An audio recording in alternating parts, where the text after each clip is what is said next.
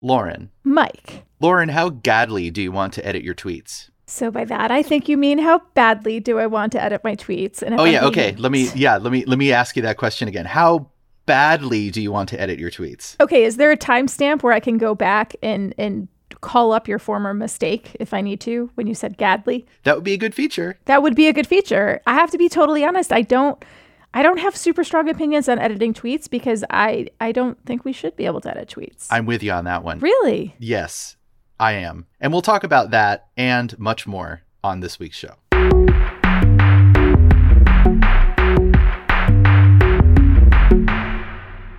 Hi, everyone. Welcome to Gadget Lab. I am Michael Calore. I'm a senior editor at Wired. And I'm Lauren Good. I'm a senior writer at Wired. We are also joined this week by journalist Casey Newton, who writes the Platformer Substack and covers all things related to social media, technology, and democracy. Casey, welcome to the show. Thanks so much for having me, y'all. Of course. Hey, neighbor. We could not think of a better person to bring on this week because today we are talking about Twitter. In the second half of the show, the three of us are going to talk about how we use Twitter, and we'll share some of our thoughts about the future of the social platform. But first, we have to grill Casey because we want to talk about some of the disruption that's been happening at Twitter lately. And yes, that means we need to talk about Elon Musk. Last week, after acquiring 9% of Twitter's stock and stepping back from a company board seat, Elon suddenly announced that he wanted to buy the whole darn thing. Musk, who is the richest person in the world, by the way, put in a bid to buy Twitter for $43 billion with the intention of taking the company private. Now, Casey, you've written both about Twitter and Elon Musk quite a bit in your excellent newsletter that everybody should subscribe to. So I need to ask you, is this for real? On a scale of 1 to 10, 10 being absolutely yes, how likely is it that Elon will actually end up buying Twitter? Well, so, my joke about this is that all evidence points to the fact that he's not serious about it, which by what I call the trickster god theory of Elon Musk suggests that he is likely to buy it. Basically, everything that I've thought about Elon Musk and Twitter has been wrong up until this point. And so while I continue to believe that it's unlikely that he will acquire it, there's a voice in the back of my head saying, oh, well, this may mean that he actually is going to acquire it. And what would it take financially for this to happen? So he needs $40 billion, and he's the world's richest man. But as the Wall Street Journal wrote in a good piece, Elon Musk is cash poor. Most of his money is tied up in Tesla stock, SpaceX stock, and if he wants to get access to it, he's going to have to sell a lot of it, which he may be unwilling to do. He could also go out and find partners to help him put up the money. But during a recent TED Talk, he said that he had no economic interest in Twitter at all, which I suspect may be a hindrance in lining up people to give him $40 billion. So it is as chaotic as you would expect from Elon Musk. He is such a chaos muppet. It's like unbelievable. Okay, so what is the appeal? Why does he want to buy Twitter? Well, there is what he has said, which is a series of fairly skeletal pronouncements that boil down to there's not enough free speech on Twitter, and free speech is important for the survival of civilization. And so under his control, it would be more free speech oriented. He has not really weighed in on many specific scenarios in content moderation that he thinks have gone awry. Of course, Twitter's most famous content moderation decision in the past couple of years is deplatforming Donald Trump. But Musk has been no particular friend to Trump over the years or vice versa, so it's not clear that that's his sole mission. But because he has been such a blank canvas, conservatives in particular have really rallied around him, and they seem to believe that Elon Musk will give them the version of Twitter that they want. Right. There are some on the conservative side of the political aisle who believe that Twitter would basically become some kind of free-for-all or anyone could say anything. But I think this, once again, shows that there is and continues to be serious confusion between what constitutes free speech in this country here in the United States and what constitutes free speech for a publicly traded social media company that happens to operate in the private sector and also has its own terms of service. So actually does still have rules around what people can and cannot say. So please illuminate us. Would Elon buying Twitter make a difference in terms of the speech that's allowed on the platform? I mean, it's so hard to say because it's not clear to me that Elon Musk has given thought to what will happen 5 minutes after the deal closes. There is not a plan. He's said he doesn't have any confidence in management, so presumably he would go out and hire a bunch of new managers. Who would those people be? I don't know. My sources at Twitter tell me that if Musk became the CEO, you would see chaos and mass attrition. I think a lot of the current top executives would leave the company, and they would have to figure out how to do a lot of things. So, I don't know, but okay, let's say he comes in and he brings in his team of pro free speech people and they want to sort of do Twitter policy from scratch. What would you do? Well, maybe you take a look at policies that currently require tweets to be labeled if they contain misinformation of one sort or another. Maybe you stop labeling state media. Maybe you stop hiding certain things from search results. There are certainly things that you could do to elevate speech that is currently downranked or banned in particular. But I think the idea that this is going to bring in tens of millions or hundreds of millions of lapsed Twitter users is pretty laughable on its face. I'm one of those people who is of the opinion that the downranking that you're talking about and the deplatforming you've been talking about are good things. If anybody who's listening to the show has read your work or has read Lauren's work or just follows, social media platforms, they know that like content moderation is very, very difficult and very tricky to get right. Nobody gets it right. So one of the things that Elon has said he wants to do is he wants to allow all legal speech on Twitter.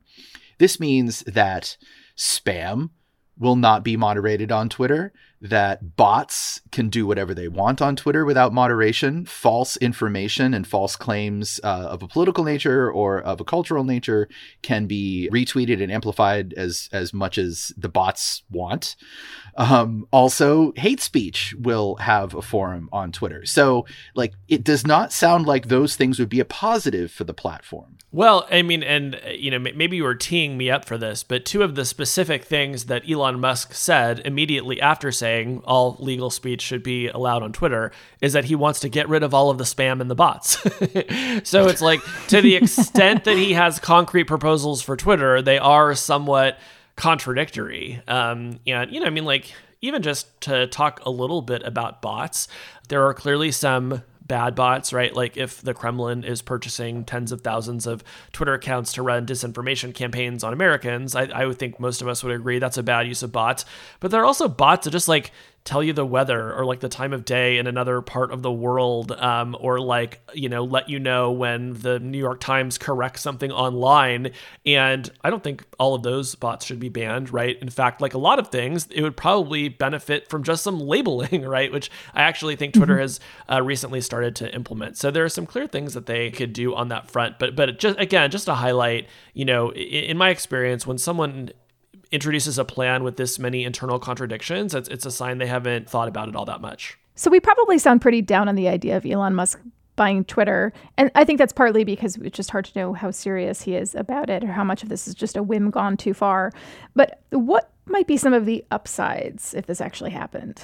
So it is true that basically forever, Twitter has been disappointing as a business. There was kind of a fork in the road moment that the company faced maybe a little over a decade ago when they were trying to figure out what kind of business are we going to be. They could have decided to become a protocol, right, and essentially sell the API that let other people build third-party clients and other kinds of experiences. But because they had hired a bunch of ex-Googlers, the ex-Googlers came in and they said, why don't we just build an ad business? We've got a feed, ads are in feeds now, we'll just be an ads business. And they just have not been nearly as good of an ads business as Google or Facebook or now Amazon are at that. And so as a result, Twitter has lost more money than it has earned. And up until very recently, they have also not shipped a lot of new product experiences. And so Twitter really has been kind of one of the great underperforming tech stocks of the past 10 years.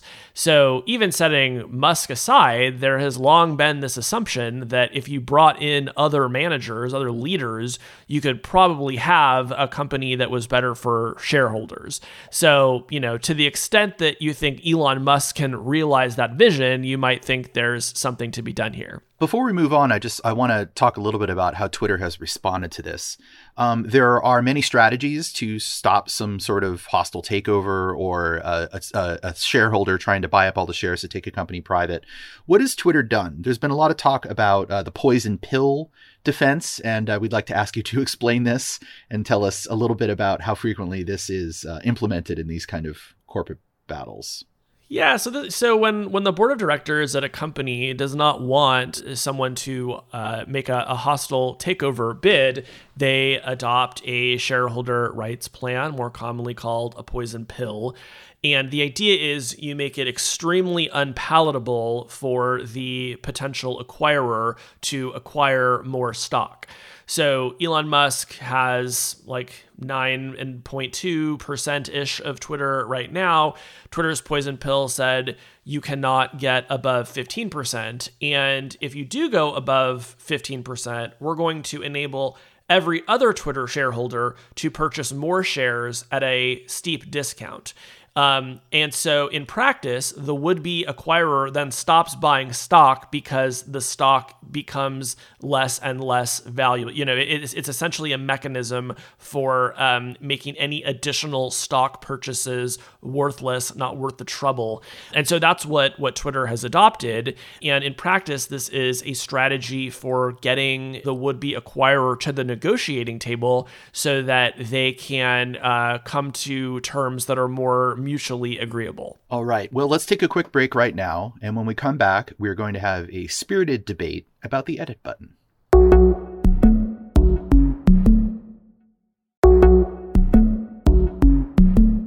So all things Elon Musk aside, Twitter has evolved a lot over the last 15 years. For some, it is still a delight. It's where people find their community. For others, it's a cesspool of abuse and manufactured outrage. On top of that, most people on the internet don't understand how it works and they don't even hang out there. So it's a complicated place that is always evolving.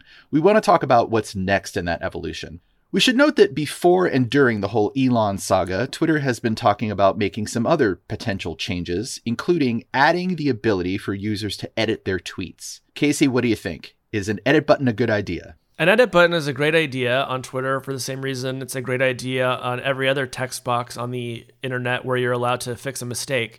Human beings are frail, and a world in which we are expected to live up to the expectations of robots and software is a nightmare dystopia. We're fallible creatures. We make typos. When we attempt to fix those typos on Twitter by deleting our posts, we break threads, we leave orphan comments, and we give up all that sweet, precious engagement. So to me, all of the people who say that editing tweets is a terrible idea are just revealing a failure of their own imagination as product thinkers. So that's interesting. I don't think it's a terrible idea. And I see what you're saying. Like, I can edit a comment on Facebook right now, or my Instagram caption, or something I posted on Reddit, because everyone knows I'm such a shit poster on Reddit. I don't spend that much time on Reddit. But I guess and this is me coming from like a sort of a relatively privileged place on the internet, but also someone who has experienced harassment on the internet. Which is like, I feel like the changes I would want to make personally would be relatively inconsequential. Like, I do have typos, and I do sometimes post something where someone might come in with some kind of correction or insight, not necessarily like a well actually, but like a legitimate kind of, no, but have you considered this? And I'm like, oh yeah, okay, that's a good point. Like, I can see how my first tweet doesn't really encapsulate that. But like, I personally am not like writing hateful things or saying like storm the Capitol. So I guess it feels to me a little bit low stakes to necessarily have to edit my tweets. I agree with you. I'm going to go on the record here saying that I'm firmly against an edit button. I do not think that people should be able to edit their tweets after they post them. But I agree with you. It does feel pretty low stakes. If somebody makes a typo, we were all used to seeing typos on Twitter. It's been 15 damn years at this point. We all make mistakes whenever we're typing text messages or Slacks. And yes, you can edit Slacks. I know, bad example, but you understand what I mean. Like, we've come up with a mechanism for signaling to each other that we made a mistake and that we want to correct it. Or if we see a mistake, we understand that it's a simple typo and we don't, come down on the person or judge them or, make fun of them too much because we all do it, right? So it's just sort of like a collective understanding that there are going to be mistakes happening here, small mistakes. Larger mistakes are more difficult, right? Like if the link that you tweeted all of a sudden goes dark, you follow up and you say, here's a better link, or that link is broken, somebody cached it, here it is. And I think that's useful to have that sort of like record of how things progressed in a conversation. That's just the way that it's the way that I feel. Well, but I mean, think about the scenario in which you've tweeted something and it goes viral, and then you find out that you made like a big factual mistake, right? Or maybe the thing that you tweeted is no longer true, right? Maybe you tweeted, oh my God, my house is on fire. Somebody please save me. And you get 10,000 likes, and then the firemen come and put out your house. But then, 3 days later, people are still like, trying to come help you with your fire situation. Of course, you could just do another tweet, but we all know that's not going to get nearly the reach that the first one did. Most people won't bother going your timeline to check out what you tweet. What if you could just update the tweet? What if you could say, hey, everybody, great news. The fire is out at my house, right? We found the missing person. We found the missing dog. I thought this was true, but actually it was false. Everybody talks about editing tweets from the standpoint of how it could be used to undermine trust, but think about what a rotten system of trust we have on Twitter right now. Think about the chaos we're living in right now. If you would just let people update their stuff, I think you would be surprised by how many people were doing it in good faith rather than as trolls. That's a really good point, because it's a famous saying, but it's also shown through lots of studies on misinformation that falsehoods travel much more quickly than truth does, right? And so if there is a tweet that is amplified and there is not an ability to update that, someone just posts a secondary tweet, like to your point, Casey, it might not get nearly as much attention or as many eyeballs as the initial one that was erroneous in some way. I also think we're probably, I think Mike and I, not so much you, Casey, are thinking about this very much from the perspective of like well-meaning journalists. Like, here's our experience, but Twitter is much broader and bigger than that. What do you think it looks like if you're someone like a really, really high-profile politician, and they tweet a falsehood? Or they tweet something and then they go to correct it after the fact. And it's not obvious what the original statement was that was made. What happens then? What does that look like? So, thanks to Jane Manchun Wong, the researcher who sort of takes apart new APKs to figure out what companies have in store for us, we know that Twitter is planning on building an edit history. Like, there will be an audit trail so that if you see an edited tweet, you'll be able to go back in time to see what it said before. This is actually an improvement on the current system where people can just delete what they said before. And unless it was screenshotted, you'll never have any idea, right? So again, I just encourage people to think about the ways that such a system could be used to build trust in ways that improve on our current system. That's a good point. Like, it does come down to trust, and I'm just not a trusting person. I've been on the internet long enough to know that that's just a mistake. Well, let's talk about so people use this other example, which is you go viral tweeting a picture of your puppy and everybody's, oh, look at the puppy. And, 100,000 people retweet the cute puppy picture. And then you go in behind the scenes and you change it to Hitler, right? Like, just to upset everyone. And my point is just who practically has the incentive to do that? Like, most people don't want to be associated with these horrible things that everyone is convinced that they're going to all update their edited tweets to.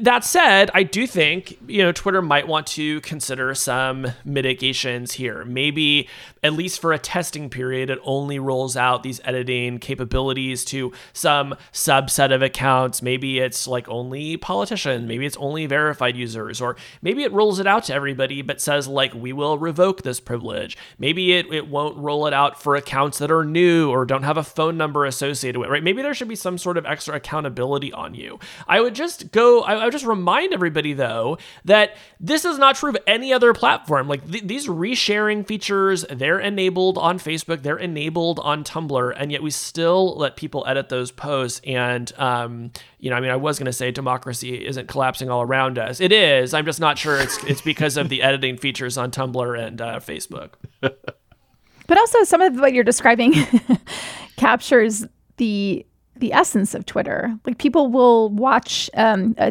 debate or a live sporting event or the Oscars and tweet sort of in real time. Or sometimes we as journalists will cover events, both in person and virtually, and like live tweet them, right, for our audiences. And the whole idea is that you're sort of capturing this moment in time.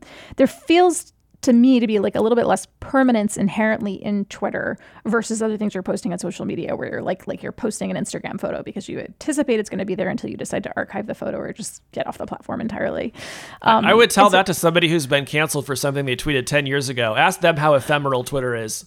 That's an excellent point. I guess that just changes the whole notion of like, it underscores, I guess, that it's a more permanent platform than maybe it was intended to be as a microblogging site in 2006. I mean, I'm pro ephemeral thing. I think Twitter should build ephemeral tweets. You know, there are plenty of things that I would probably say on Twitter if I knew that they were just going to disappear automatically in 24 hours. I'm all for that. Like Fleets, but it didn't work out. Yeah, well, my argument with Fleets was always like they should just be in the main timeline. Like, why is there a separate feed for disappearing tweets? You know, I thought that was just like sort of a total misreading of the room there.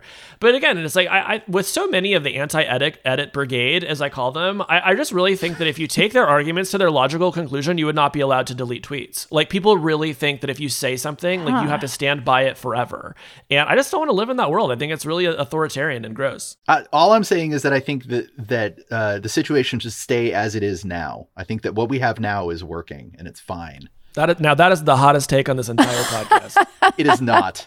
But speaking of live events and ephemerality, I do want to ask the crew here how we feel about Spaces. Because Spaces, the audio sort of chat rooms that popped up on Twitter, were a response to this boom in audio chat rooms around the internet at the start of the pandemic. And they're still there. And I don't know if they are still sticking with people or if it was a flash in the pan. How do we feel about Spaces? I'm a fan. You know, the way I think of that whole world is like a Twitter Spaces or a Clubhouse room is like a pickup game of podcasting. Like, you know how like, you know, there are pickup games of basketball where you just kind of like go down to the local hoop and see whoever is around and like you play a quick game. That's to me like what a Twitter Spaces is for a podcast. You know, there have been times when I think when we found out that Facebook was changing its name and I just like opened up Spaces and I was like, who's around? Let's talk. And within, I don't know, 3 minutes, there were like 5 or 6 reporters who I know, and they hopped on with me and we kicked it around and a few hundred people listened, and it just felt like a meaningful thing to do, you know? And at the same time, if I had emailed all of those same 5 reporters and said, what's a good time for you to do a podcast? The podcast never would have happened, right? So there is something about the spontaneity that Spaces enables that I think is really cool. And, you know, unlike Fleets, I just think it's obvious that it has a home within Twitter for good. I think wanting to discuss the news is basically the thing that Twitter is, and people are going to want to do that via audio as well as via text. I think we need more chaotic energy in Spaces. I would like to hear some more DJ sets, some more live music, because those are the kind of things that you'll find on Clubhouse, but haven't necessarily made it over to Twitter Spaces, at least not in my sphere, not in my dabblings. Yeah, I mean, who knows what's happening over on Clubhouse anymore? That act is pretty dead to me, I have to say. I mean, you're not into NFTs? I do love to pump my bags and have other bags pumped for me. So maybe I could find more of that on Space or on Clubhouse. Although I do see plenty of that on Spaces now too. Okay, Casey, wild card feature for Twitter. Something we haven't discussed yet today. What is something that you would like to see happen on Twitter? Well, I would like to see ephemeral tweets, but maybe that doesn't count because, you know, they've sort of already tried it. But again, like I want you to be able to tweet to your main timeline and have it disappear. I like to be able to do local tweets, right? Like there are things, like I would love to only talk to my followers who live in San Francisco about San Francisco things, right? It feels a little weird to, you know, broadcast that to people who may be living around the world and don't care. So I think kind of like geographically constrained tweets are kind of an interesting idea. That's a great one. We know that they're working on close friend tweets. So pretty soon you're going to be able to tweet to, you know, maybe they'll limit it at like 150, which is where I think Instagram places that cap. But I'm sort of interested to see how that works too. And then finally, would love to like be able to let people sign up for my newsletter, which is hosted on Substack, like directly from my profile. Like you can actually do that if you run your newsletter on Review, which is owned by Twitter. But I think the right thing to do is to enable interoperability, which is becoming a big watchword in tech regulation. As it should be, because that's how we got here, is interoperability. That's right. All right. Well, thanks, Casey, for all your insight and the hottest of takes. We really appreciate it. Yes. The hottest take, everything is fine. Let's leave it as it is. Everything is fine. You heard it here. Put my name on it. We're going to take a quick break, and when we come back, we'll have our recommendations.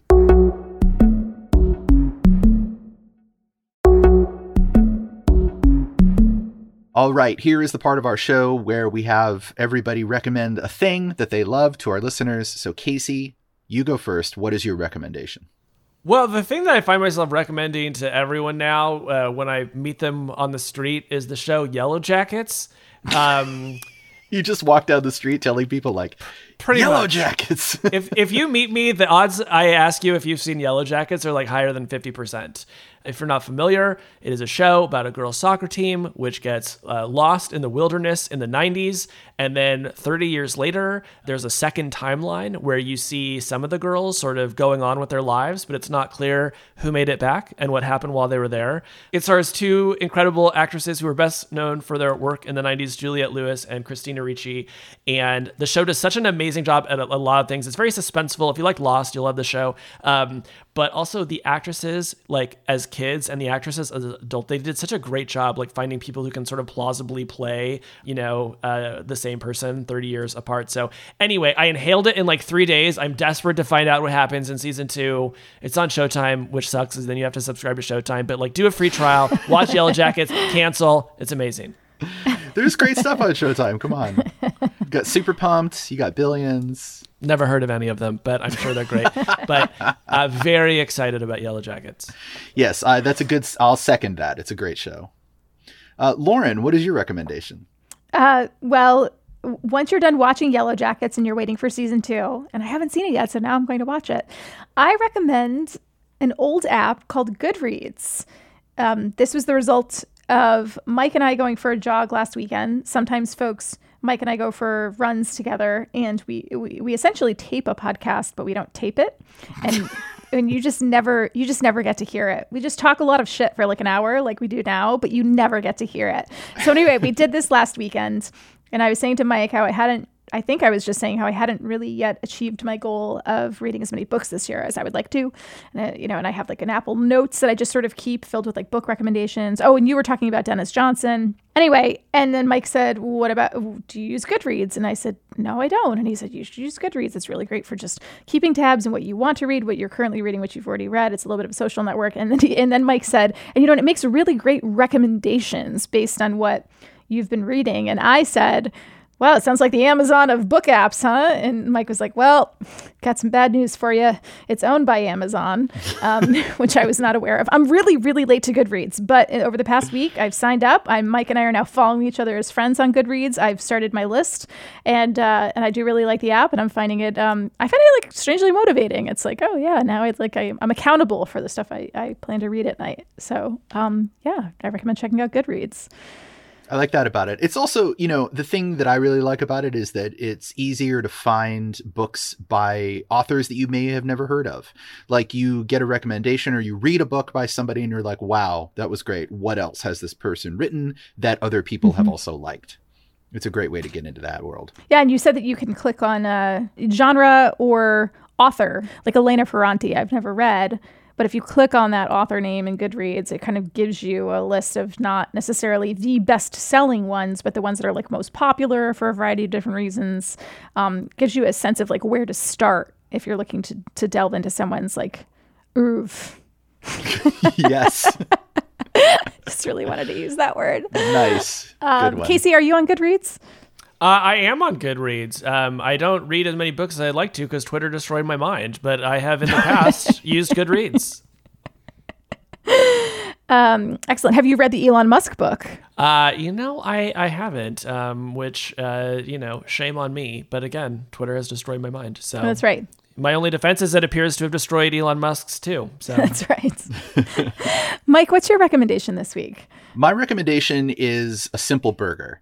So I'm a big fan of burgers, and yes, I'm a vegetarian person, so I mainly eat like veggie burgers and Impossible Burgers and Beyond Burgers. However, I will say that the burger is not as much about the filling, it's about all the stuff that you put on it. So I have been trying to find good burgers in my neighborhood, and every restaurant in my neighborhood does this like crazy burger where they put like jalapenos and they put onion rings on it, and they put all kinds of just stuff that does not belong on a burger. So my recommendation, since it's very rapidly becoming grilling season in many parts of the country and around the world, I would like to recommend that you get a hamburger on your menu that is a very simple burger. So I'm talking about lettuce, tomato, red onion, mustard, maybe cheese, and maybe something tangy and fermented like a pickle or banana pepper or relish, something along those lines to give it a little bit of tang.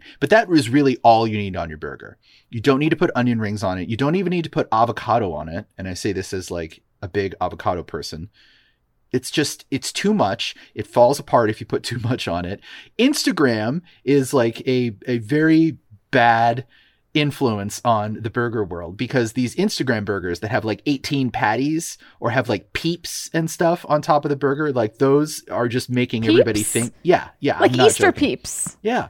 It was Easter last week. I know. I understand it's a joke, but at the same time, people make these elaborate burgers that they take a beautiful Instagram photo of, and then what they don't show you is that they go to eat them and they completely fall apart. So get a really good high quality bun, brioche if you're a brioche person, whole wheat if you're a whole wheat person, but a good bun is essential. And then put a minimal amount of toppings on it, and that burger will sing in a way that your Instagram burger wishes it could. That's my recommendation. Simplify your burgers. I have much respect for the specificity of this recommendation. Thank you. And I know that people are going to disagree with me, and I don't care. I'm not editing this tweet. See, it's funny you say that as a vegetarian, because my thought when I first tried the Impossible Burger some years ago at this point, I think they were at Code Conference several years ago when they were first coming out, was that it was the condiments that actually made it. It was like that combination of flavors and sort of the tanginess of different condiments and onions on top and that sort of thing that made me believe it was a burger, even though it wasn't a burger. Yes, a burger is all about what you put around it. Right? So like take Impossible Burger is a great example because they do the Whopper, Impossible Whopper. So you go to Burger King and you get an Impossible Whopper and you eat it and you're like, wow, that tastes exactly like a Whopper. It's because it has all the Whopper stuff in it. It has that sugary sauce. It has that bun that's all sugared up. It has all the stuff that they normally put on a Whopper. So it doesn't really matter what the, quote unquote meat tastes like. It's the same thing as if you just take a regular burger and you just put regular normal things on it that are high quality and are not sugared up, it will taste like a good homemade burger, regardless of what kind of burger you use. Also, if you like some specific kind of filling, like a veggie burger or an Impossible Burger, and you want to actually taste that, the fewer things you put on your burger, the more of that thing that you actually taste. I wonder what Casey's favorite burger topping is. I mean, I feel like if it doesn't have a good crunchy pickle, not a real burger. You need that acid to cut through the richness. You do.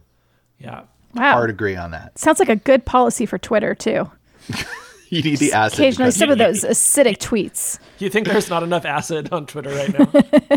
Well, if Elon buys it, there'll certainly be a whole lot more. All right, well, now I'm starving, so we should end this show. Casey, thank you so much for joining us this week. Thank you so much for having me, y'all. How do people find you on your Substack? So you can go to platformer.news. You can sign up for free. I'll send you one piece of journalism a week, or you could pay to subscribe and support independent journalism, which would be an amazing choice you could make, but totally up to you. Excellent. Everyone subscribe. It's very good. Thank you for subscribing to Casey's Substack.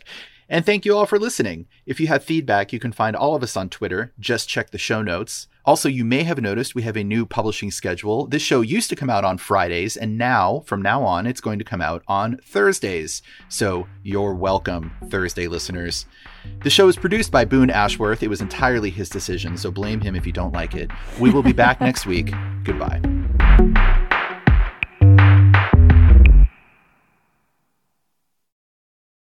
Hi everyone, Michael from Gadget Lab here. I want to tell you about our friends over at the Big Take podcast from Bloomberg News. Each weekday, they bring you one important story from their global newsroom, like how AI will upend your life, or why China's targeting the US dollar, and maybe how Joe Biden plans to take on Donald Trump. Oh boy. Check out The Big Take, a daily podcast from Bloomberg, wherever you listen.